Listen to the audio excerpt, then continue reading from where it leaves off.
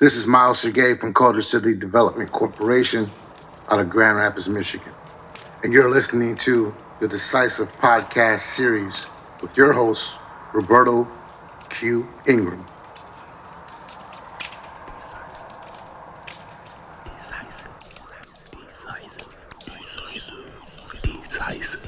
Decisive.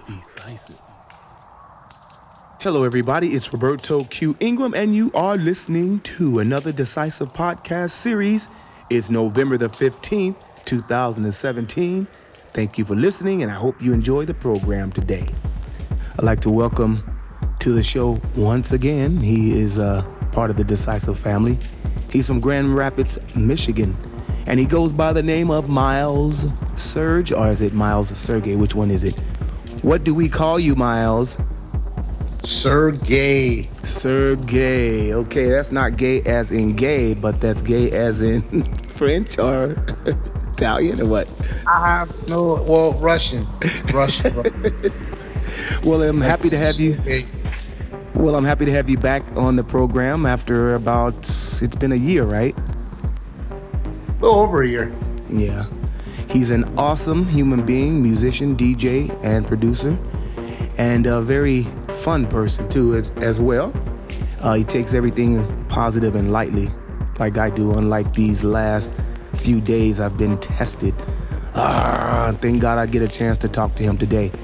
We will listen to his music mix a little bit later, and in the meantime we will get to know a little bit more about my guest today. So let's welcome Miles Sergey.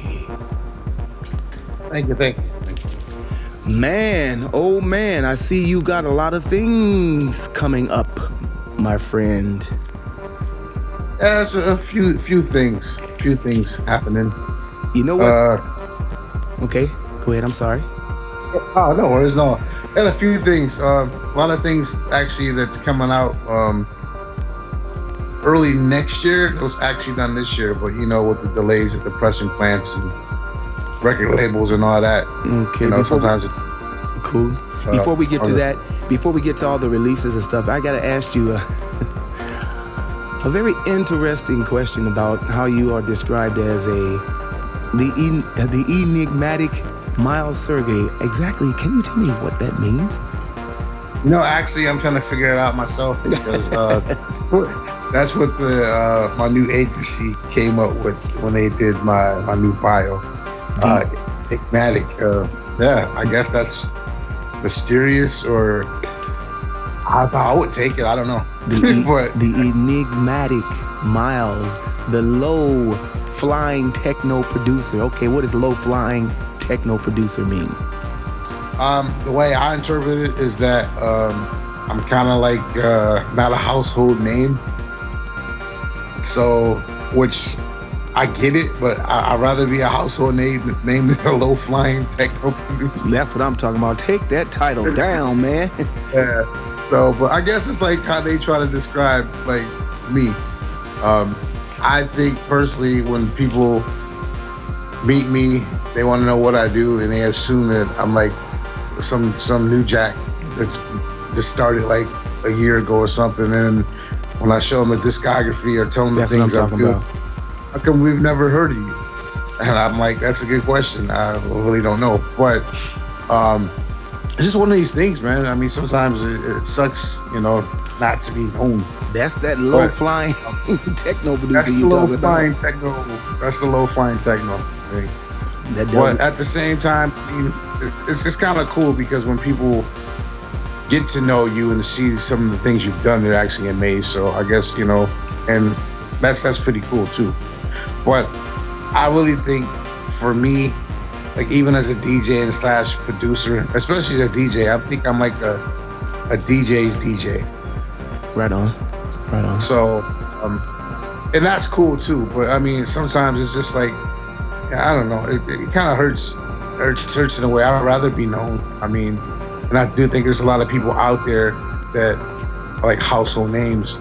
And that's cool too, but I think on the downside of that, I think because of those household names, so to speak, that people don't venture out to look for new people or older people that's been around forever. It's like just getting force fed like, oh yeah, this is the DJ you should know. Well, would this household name title also include someone that's probably doing this all year long, day in, day out? And some people have a day job. Some people doing this as a hobby.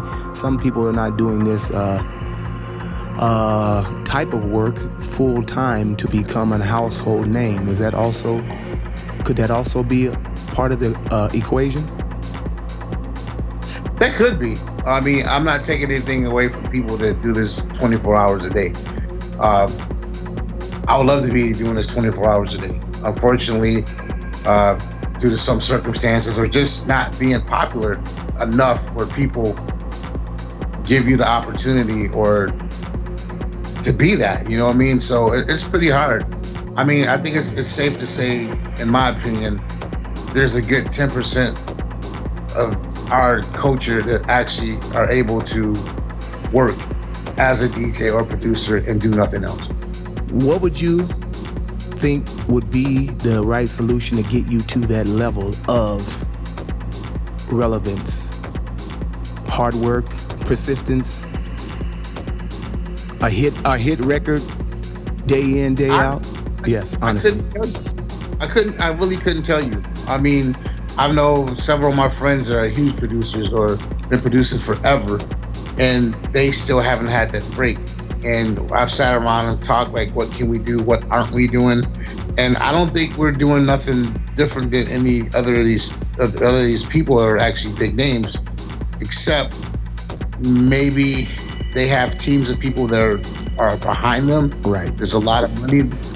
That's a lot of money being wrapped up in these people. Understood. And there's a huge machine, and this machine is constantly turning, and they fit in that equation. And rather, you know, if they look a certain way, they dress a certain way, they're a certain gender or not, or wherever it might be, I think this machine is what's really pushing this. And I'm not saying that these people aren't talented. Some are, some aren't. But, you know, it's hard. And I really think, you know, I've been doing this for damn near half my life, you know what I mean? And I know people have done it longer than me. I just think it's a crapshoot. So do you think it's also a generation gap, a big generation gap between? There's a gap. But I just think sometimes it doesn't matter what you do. It's either in your card to be this or not. I agree. That could be also a major game changer, shall I say. Yeah, so I've been in situations where I've like, you know, fuck it, I'm quitting. Or this and that. And, you know, we have several talks, you know, me and your friends and stuff. Different things, you know, but it comes to the point that I really talked to one friend, and they were like, you got to realize that you might be at your peak. Yeah, you might have had, and that's it. And whether that peak was for you to be super successful or known, you just have to realize that this might be it for you. You might not get any bigger. So, and I started thinking like that. I'm getting older and stuff like that, and I look back at some of my opportunities that I've had and what I've done in this amount of time, and I'm all right with that. You know what I'm saying? Don't get me wrong. I would love to be touring all over and never home and making 10,000 euro a gig and or more and traveling. But I got to be also grateful for the things I have accomplished, because there's a lot of people who are actually trying to get where I'm at. Do you feel that you have taken all advantage of each opportunity that you have experienced or come your way? I'll say no. Okay. But that's not saying that, you know, for maybe some circumstances it wasn't completely right or some part of the equation didn't fit. But can safely say I've taken my opportunities. I took advantage of the opportunities I've had, at least some way, shape, or form. Seriously. Maybe not 100%. Okay, good. But maybe, you know, 80% or something. But, you know. Yeah, because timing is everything. I think timing is everything, and I know that what I'm seeing is there is not everyone can be on the top scenario. No, you can't. You totally can't be.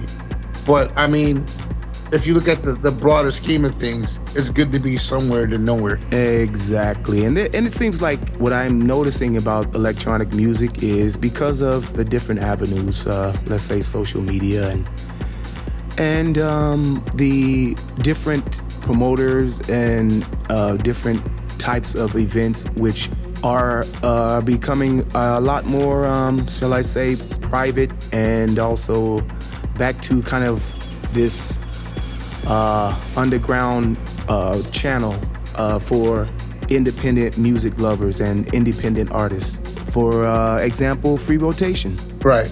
At some point, some people could have given up already, at this stage. Right. But yeah, so I'll get a few more questions about that a little bit later. But what are your 3 monikers? I see that you are also releasing under the name of Translate and MS, and also there's one more, right?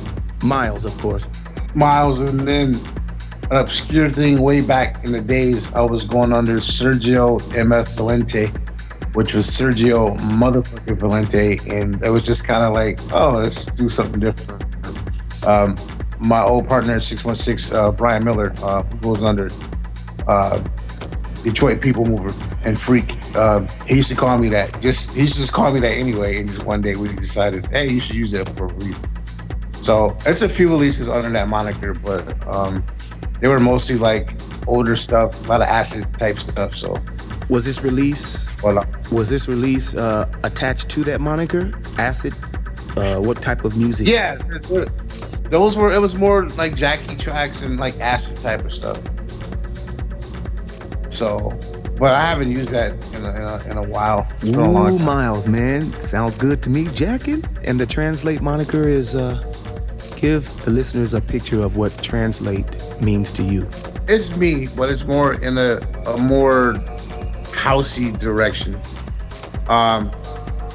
It all came about when I did my release for Russ Gabriel for Fearox like 2 years ago. I loved it, yeah. Mm-hmm. And it happened to be like, I think his 50th release or something. So it was this whole little special thing around it. And I was like super stoked and excited. Like, yeah, I love Fearox. It was legendary label, you know what I mean? So I was like, I had the opportunity to support it. And so we took it. But at that time, I had 4 other releases coming out at the same time. Well, they were scheduled to come out around the same time, but we all know that it don't work out. So, oh yeah, you got to be careful about that. Onto it. Yeah, he was like, well, we got to do something because maybe you need to come up with a name and go under not your name, because you got 4 releases coming out, including mine, at around the same time, and you got to force people to choose to buy a record. And I totally get it, because sometimes people won't buy all your releases. They're going to pick one or the other. So we came up with Translate. I came up with Translate. And at the time I was talking to a lot of people in different countries, and I was using a translator. So I was like, oh, let's see where this goes. And so Translate is more house. It's more housey stuff, more like a deep house vibe. With techie influences, but it's not my usual stuff that I do. You know what I mean? So, but it's you. But it's me. That's all that matters. Yeah, I'm just trying to distinguish between the different styles, because you obviously have an open mind for different directions. So, with that said, I'm trying to understand, or get the listeners to understand, what they can expect with Translate, what they can expect with the other monikers, what they can expect with MS. Right.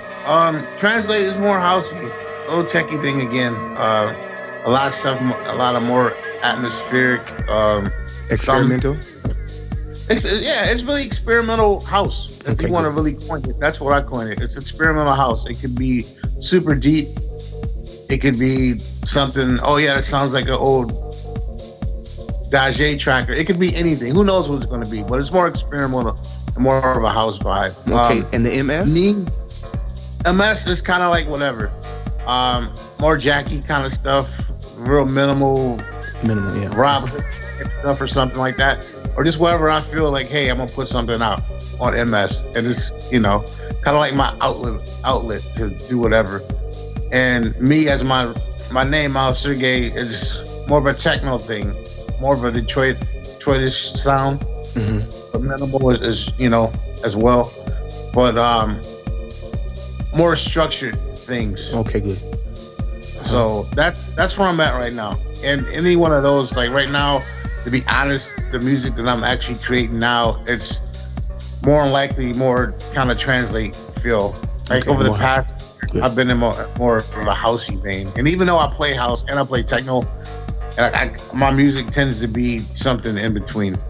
But the translate stuff right now is just really, it's the stuff that I'm feeling for some reason. So any new releases? Any new releases coming?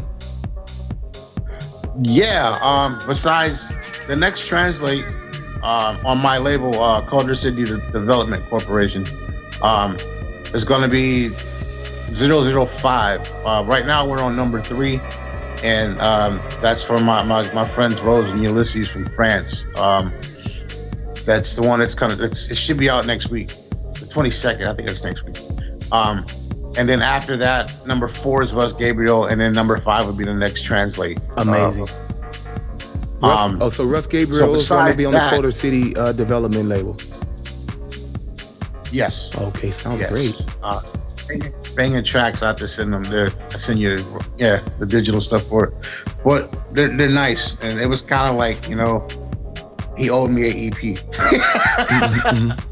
So I usually work, and that's one thing. I get a lot of demos and stuff, and maybe I can put this out there. Like, I rarely work with people that I don't know, unless it's something I hear and I'm interested in. So I don't take unsolicited demos, and I usually try to work with my friends. To be honest, I find it like easier. And not everything for money. You know what I mean? But yeah, I mean, everything's not really for money. I trade off. I have no problems trading releases with friends or remixes or anything else. That's why it's friends. You know what I mean? So that's why it's just easier. I like to work with people I know.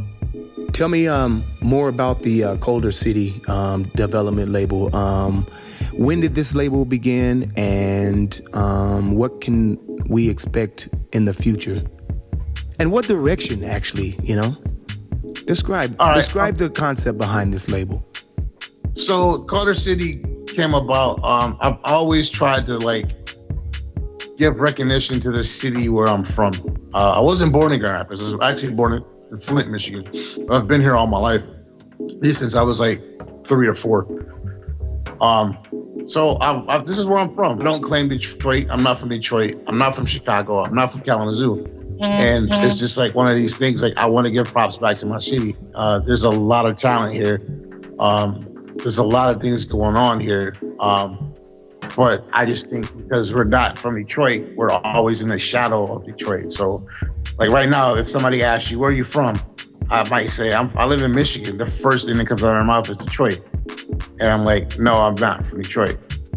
So I have other theories on that. Maybe we can talk about that later. But so I'm not from Detroit, and I want to give back to my city and give some type of recognition to the city. So I started a label. And with the name Culture City, if you know anything about Grand Rapids, there's a big coder downtown, which is not the architect that made it, but it's a famous architect that made the coder. So there's a lot of things happening here, and it just, it's just Grand Rapids. It's a Grand Rapids vibe. So the direction of the label is pretty much, again, more of, I wanted to go a different direction. I wanted to go of a more housey thing. It could be techno too, but just a funky grooving type of vibe from it. Would you say direction of also more musical? More music? Yeah, it could be. It could be. But it was just really something that, it was more deeper stuff, you know what I mean? More experimental. I wanted to have experimental too, but it was also one of these things I know I want to go in a more chill, housey type vibe. That can be, again, experimental and on a techie side too. So that was the thing behind it. And it actually came about when I was in Berlin. over a year ago. The last time I was in Berlin, and I was staying at my friend's house, and I was making a remix for a label, and I just got done. I was inspired to make music, and I did it. And I was like, yo, I got to get this out. Let's try something different. And that's how it really came about. But that's pretty much the direction of the label, more housey, experimental stuff. And when doing the A&R for your label, what are you looking for in the music? Are you looking for a certain style, or a certain longevity, a certain decisiveness in what a musician's capability and talent to do more than just one release, but maybe 10 releases, or maybe he's a musician that's very special? Do you look for any of these things when you are selecting artists for your label? Well, what I usually try to do, I listen, and I listen to whatever really like makes me move. I got a weird, like, I rarely dance, but if I do, it's something like really got to be like, oh yeah, that's the shit. You know what I'm saying? So I just listen. I really don't have. I'm keen to listen to what anybody has to do. As long as I get the thing that they're really into their music and they have confidence in their music, it gives me confidence too. But it also comes down to if I listen, I can know. Like, I think if you're any type of DJ, for instance, and I think it's easier for DJs than people who are producers first. I can drop a needle on a record and hear it in less than 5 seconds if I like the record or not. Right. And what records that I do, or even, you know, records that I buy or demos, I usually try to skip around. Like, I'll play the first, like an intro, some 2 parts in the middle, a couple of seconds or whatever. If I ever, you know, check it on the record, you know, I check the intro, check it out. And it's a couple spots in between. If I drop the needle anywhere within a couple of seconds, you know, something should happen. It's like, F that, so, this is sweet. Or, yeah, I can do that. So that's how I look at, like, going through demos, you know, and I like stuff that sounds unique, because like now, techno, house, whatever, it's kind of like almost like painting by numbers. Everybody usually follows the formula. And it's very rare these days that you find somebody that could either follow the formula but make it their own, or B, come up with something completely left field that something that doesn't sound premeditated. Right. And when selecting releases for your label, do you play them out to test them first? Do you have a vision of how many sales, where the record belongs in the club scene? I mean, what kind of expectations do you have for the label? I mean, there must be a short-term and long-term kind of vision of how this label can be relevant. You know what I mean? I really don't have the opportunity to go out and play stuff out. So, but what I usually do, I have my select group of friends worldwide that I send to check these. Hey, you know, what do you think? Or like I send a lot of stuff to Russ, Philippe Petit, Aubrey. They got some stuff for you in the past, and Donnell Knox and different. Hey, what do you think about this? Check it out. You know, Aubrey's a good guy to Aubrey's ask, and also Russ Gabriel. Right, those guys are excellent, and I have a few other people, you know, that I ask to check stuff out, and you know, some like Philippe plays out a lot. So like Philippe I just on him the new Translate thing. It's not mastered or nothing, but hey, check it out. Let me know what you think, and I get good feedback. So that's one thing. I have my people, and you know, if they don't like it, then they don't like it. If they love it, they love it. But I mean, at the end of the day, and this is what all my releases, it's up to me. There's really no plan to like say, you know, this belongs here or this is going to be here are my expectations. I think for me, it's just like, if I like it, I'll put it out. Now, whether it sells or not, hey, that's what it is. But, you know, I'll take the loss, you know what I mean? Just to get music that I like and music that I believe in out. Because you do it for the music that you believe in. Yeah, that little extra, but that little extra knowledge about how well something works, for your label and where it works is very vital. is very vital. So if you're having Russ play, and if you're having Aubrey playing, if you're having certain DJs, you're getting some kind of a positive, some kind of a constructive feedback, you know? Which I feel is because you're doing such a great job and such hard work. You know, this extra mile is really, really important, whether you're playing out or not. And some people that you trust, for instance, it's really very important for the survival of such a label, shall I say. Tell us about your production process. Is there a specific structure which you like to begin with? I usually start off with a beat. That's it. If you listen to most of my stuff that I make, so drums first, huh? Yeah, most of my stuff, like, it's a minimal sound. Okay. There's not a lot. Maybe my stuff is not crazy. There's some things that happen, but if you really listen to most of my music, it's usually stuff that happens over a progression. Oh, okay, yeah, that's right. That's true. That's true. So it's like snares here and there, different changes or whatever, but you really gotta listen to it. But there's always one element besides the kick that stays the same, and it just runs throughout.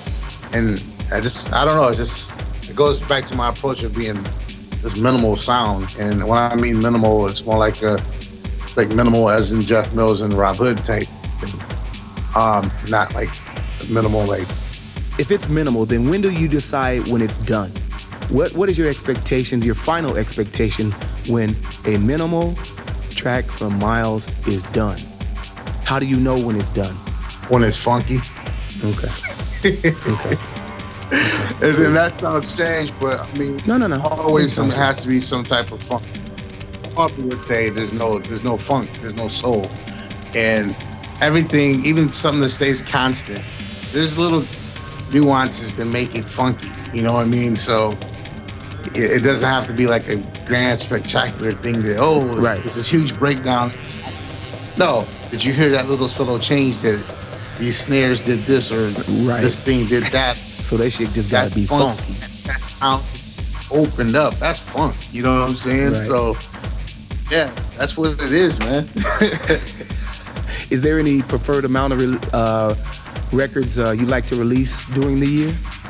No, not really. I'm just happy to get something out. You know, to be honest, like this year's been really kind of slow over previous years. You go back 2 years, I had something coming out every month. But you know, things slow down. Industry slows down a bit. You slow down a bit. You may be at a different phase of your life or something's going on. Like in this case, you know, I've been working a lot this year, so non-music. Also, it's, you know, I don't have time. I really didn't have time this year to do a lot of things, but you know, gotta live. How important is consistency for you?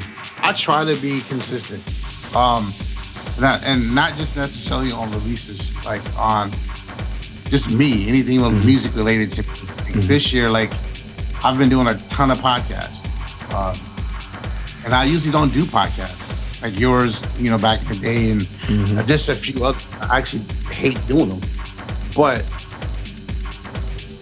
you know, you get so many requests to do them and this and that. And this year, I was like, well, I'm not playing out this much, not really releasing much, but I try to find ways to stay, I guess, relevant in some way, shape.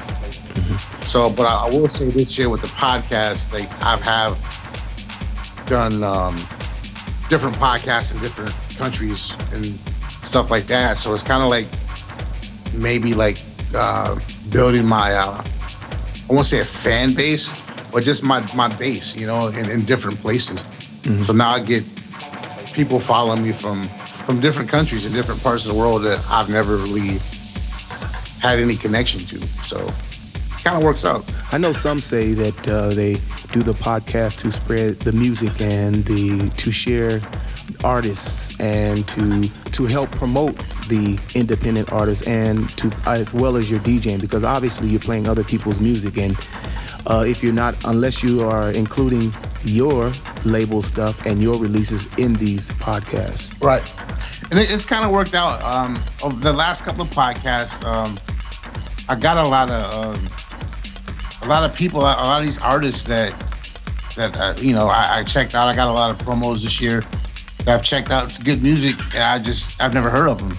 And these people are like contacting me, like, thanks for playing my record. And I built a lot of a couple of really good connections doing this, playing somebody else's music that I've never heard of, or they never heard of me. And I just followed you and checked you out, and it's pretty cool, man. I will say it's really, really cool. Where do you foresee the future for electronic music? I've recently had this discussion with somebody else. Right now, it's in a weird place. I think with the whole EDM explosion here, especially in the States, I'll say this: in the US, I have no idea what's going to happen. I just think there was a huge confusion when EDM came out with a lot of people, because I don't play minimal, but especially the EDM thing. Like, I don't play that. And when people say, "Oh yeah, it's that you're playing that," no, I'm not playing EDM. There's a huge disconnect, at least in the US, what the average person thinks. Equating EDM like techno and house is not the same. But if you're not into the culture, it's hard to tell people. They don't understand. Europe, I don't know what's going on. I think Europe is going to be Europe, and it's going to be there, and the music changes like every 4 or 5 months. Is something new, especially, you know, in the whole Berlin scene and that. There's something new. I see a lot of things that are coming back from like the 90s. You know, I mean, I see a resurgence in the 90s right now, especially in house, techno too. You know, that's, to me, that's like the golden era of both. And it's starting to come back, and I see a lot of newer DJs, or a lot of DJs like me or whatever. Like, I've always played old stuff in my sets, or if I play out somewhere, because, you know, there's a generation gap. I mean, I'm like 43, and I'm playing the kids that are like 19 or 20. And when you play older stuff, it's stuff that they're never going to hear unless somebody brings it back. You know what I mean? Because they're not checking. So I think there's a resurgence of going back to older, that older music, that style, that's coming back. You know. So, but music always changes. Always a resurgence or something. But I do think that at some point that it's going to be a big shift in music. Because right now, I think, and in my personal opinion, the industry is oversaturated. Yes. It's oversaturated with DJs. It's oversaturated. And, you know, and I don't blame it on technology or whatever, but it's just the fact that, you know, there's a million producers, there's a million DJs, and everybody is trying to get to the same peak. You know, they want to be in the top 10 producers, and nobody's, you know, you can be with luck, or again, maybe it's just not in your cards, but it's just too many people trying to fight for pole position, for the same. You know what I mean? And so I just think now, if you look at music now, I hear a lot of garbage music. I see a lot of garbage DJs, and I'm not pointing fingers, and I'm not calling anybody out. But at some point, I think there was a loss in quality, and it's going to come back, because people are going to get sick of seeing this. You know what I mean? Of course. So, but I think there's going to be it's going to reset itself. There's going to be a purge, and it's the system that's going to reset itself at one point in time. And when it does, you be ready for that. And when it does, then you have to position yourself to be ready for that, or you're not. You know what I mean? So, do you think the role of social media has completely changed the dynamic of dance music? Yes, it has. It has. 1,000%. You think how 1,000%. And also how it's made? A little bit. I don't think necessarily like how it's made is really, you know, changed as much. But I just think that social media has done a lot. And I'm not saying it's all negative either. It's good. I mean, it's exposed a lot of people to our type of music. Okay, let's talk about the same time. So the good part is what? the good part of social media that it gives more exposure to different artists. It gives the average everyday person who's never heard of what we do the ability to check things out, the ability to connect people, the ability to find out about different parts of the world. Like, I didn't know that they had a house in South Africa. Build your own fan base. Yes, build your own fan base. Promote your own. Yeah. Yes. Yes. Be independent. So in that aspect, it's done a lot to see different cultures and to see different scenes, to see different things and how they interact, and that's great, you know. But on the bad side of things, you know, social media, it has it's a lot of stuff that happens, man. It's crazy. For example, like going back to this whole the DJ thing and the producer thing, that because of social media, I think a lot of people get lost. Like a lot of good people, a lot of good artists and DJs get lost in the shuffle because there's so many people now that you hear about. And it's just like the mass community of people are driven to like one type of sound or one type of DJ. And a lot of these people, they're doing it because other influencers are telling them this is what's hot. This is what you need to listen to. This guy, this girl, this music, this DJ, and people are lazy. And I'll give you this example because I know you've been buying records forever, right? So if you go back to like late 80s, early 90s, where the internet was around, but it wasn't like popping, you know what I mean? So when you went to a record store, or if you ever worked in a record store, you had to dig for records. You didn't go on the internet just to hear the clips or nothing because there was no clips to hear. You know, if you order in a record store, if you're a record store order, you couldn't listen to things. You had to read reviews, you had to read magazines, you had to read charts, it was more intensive to hear things and to see things. Mm-hmm. And you had to actually do work. Now you don't have to do work. You're lazy. And you buy something because this DJ is playing it, you know, and it just might not be, you know, what you want, but this DJ what you feel, is playing it. Yeah, you got this magazine. Right, you got influenced by a magazine or another DJ that played it. Right. Okay. So I just think that part of the thing's gone, and it always goes back to money. The industry has changed, and it's really, you know, it's all about, in some instances, it's about money. And it goes back to what we were saying before about when you were asking me at being at a different career position than I am now. Exactly. There's machines and people, there's money. If you got money, and this is the thing, I've seen this some interview somewhere. They interviewed some girl who was a DJ, and she just really wasn't a DJ, but she said, "Hey, I'm gonna DJ." She got people behind her, and I'm not saying this is just women. It happens with guys too. There's a machine behind them. There's tons of money behind them, and they have the money to purchase ads in magazines or online publications. They have the money to get this DJ or that to play their song. They have the money. It's money. It's almost like going back to the 50s and 60s with the whole payola thing. If you got money, you can play. So even if you have the talent, even if you have the most extraordinary music, you still have to be able to distribute the music, distribute your artistry, distribute your talent, promote your artistry. And all of this costs money. Is that what you're saying? It costs money. Okay, good. It costs money. Like, I know some of the most creative and musical people I've ever known in my life that are completely amazing. Like, hands down, like create the most amazing music you've ever heard in your life. Wow. And yet, they're nowhere.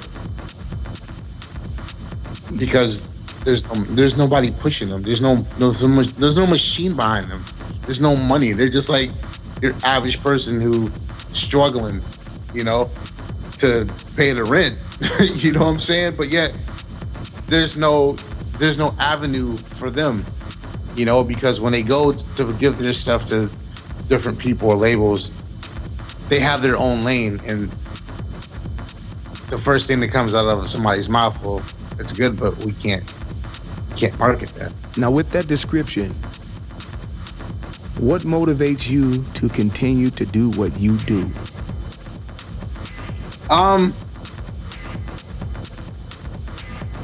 At times it's really frustrating, and like I said, I've said fuck this shit like 20 times already. Mm-hmm. But it's that whole my drive. I have a drive. Sometimes I get very discouraged. I'm not gonna lie, but it's just like when I try to quit, I can't. I can't. So you know addicted. What I mean? So you're addicted. That's like. So it's an addiction. Yeah, well, it's so good. Like that. Like, hey man, it's an addiction. Like, if you can't quit, it's an addiction, and that's cool. At least you got a healthy addiction called music. Yeah, it's like that. You know, I'm not like I'm spooky selling turkeys enough. Right. For me, it's like whether I succeed or I fail, music has always been the base. Music has always been the platform. Music has always been the mediator for me to just express or release or just create, regardless if you're on top of the world making millions. The passion must always be there. Right. And I think that's it. And then you said it, you summed it up like beautifully, because I think for me, it's kind of a release, you know, and whether it gets out, I'm venting anger, frustration, happiness, sadness, or just normal day activities through music. And somebody gets to hear it, that's it. The motivation and the drive to succeed in such an industry must be to the extreme from all categories of descriptions that we described earlier on. Social media, money, promotion, doing podcasts, promoting what you do. This is all part of the world that we live in today, is what I have concluded over the last 6 years. Right. I would say. And it's one of these things. You either, I mean, unfortunately, this is it. These are the rules.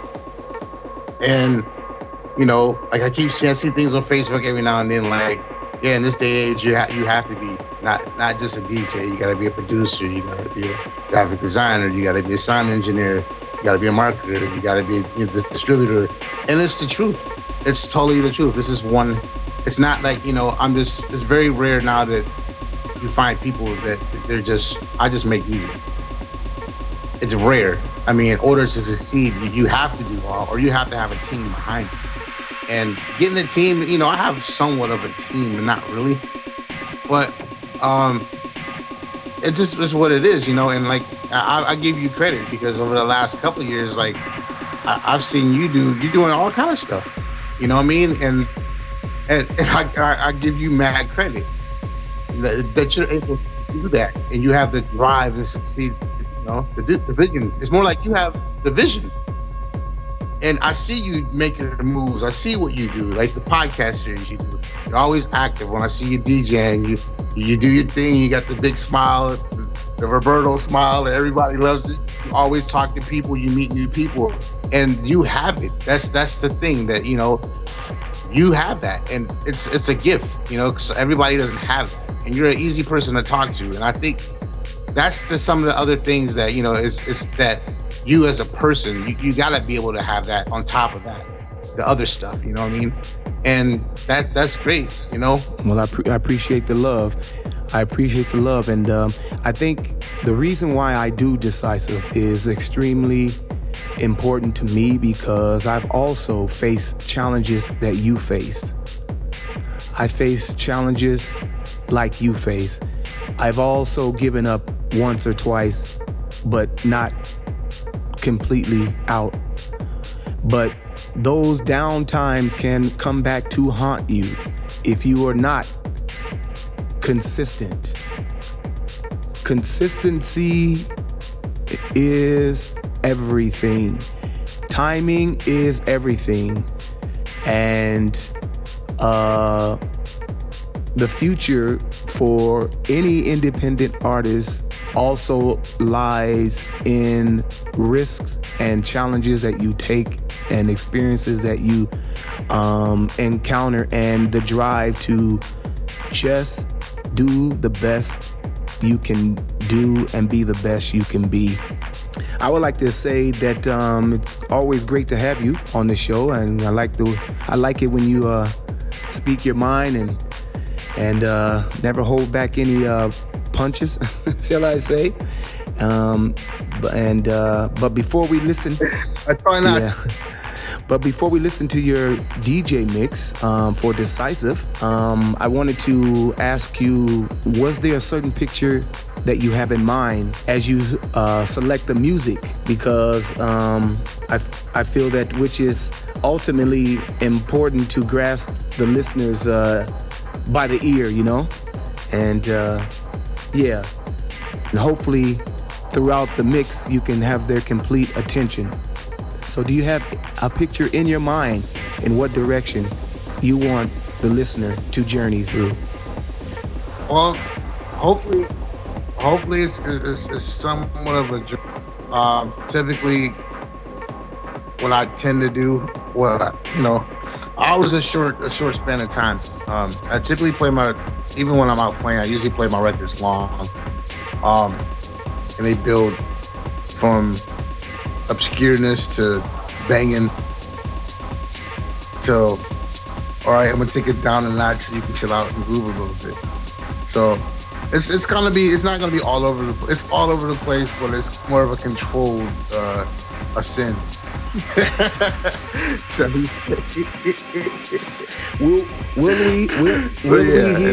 will we hear any of your Calder City development music in this mix? You might. Well, I hope so. Who knows?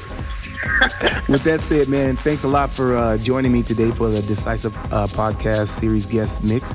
And I'm sure that the mix will be exciting, and I'm sure that we will be doing this again with you on top of the world.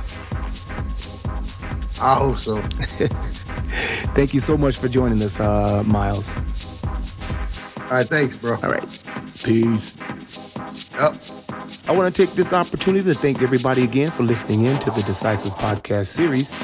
Don't forget that next week we have XDB from Metrolux Music. I've been waiting to get this guy on the show for about a year now, and we finally have him. He's a record collector and music enthusiast to the core, and that's exactly what we like for Decisive Podcast. I want to again thank Miles Sergey for being here today and giving us some insight on what he's all about and what's coming up in his part of the world. And don't forget to join us again also for the Munich exclusive, where I have Roland Apple joining us, and that's on December the 14th. And then I'll come back with a mix to close out the year on December the 22nd. And if you're in and around Munich, make sure you check out MMA. Make sure you check out Blitz. Make sure you check out Ruta Sunny. Make sure you check out Pimpernel and all other hot spots here in Munich. Big shout out going out to Leah Floyers over there at 50 Art. Big props going to my man Kevin Kennedy. Big shout going out to my boy R2 in Berlin. My girl Sabina Hoffman at Frauengedeck, Berlin. Big shout going out to the house queen, Cynthia Cristal. Shout going to my boy Russ Gabriel. That's right, Russ Gabriel. My man African Sciences, Rob. Thanks a lot for helping out. Keith Anderson over there, Timeline Music. Look forward to working with you, buddy. And I cannot forget my man Stanny at Optimal Records in Munich. Thanks for the help, buddy. And all of you that support the Decisive Podcast series, and all of you in the members group on Facebook. I will see you next week on the Decisive Podcast Series Special.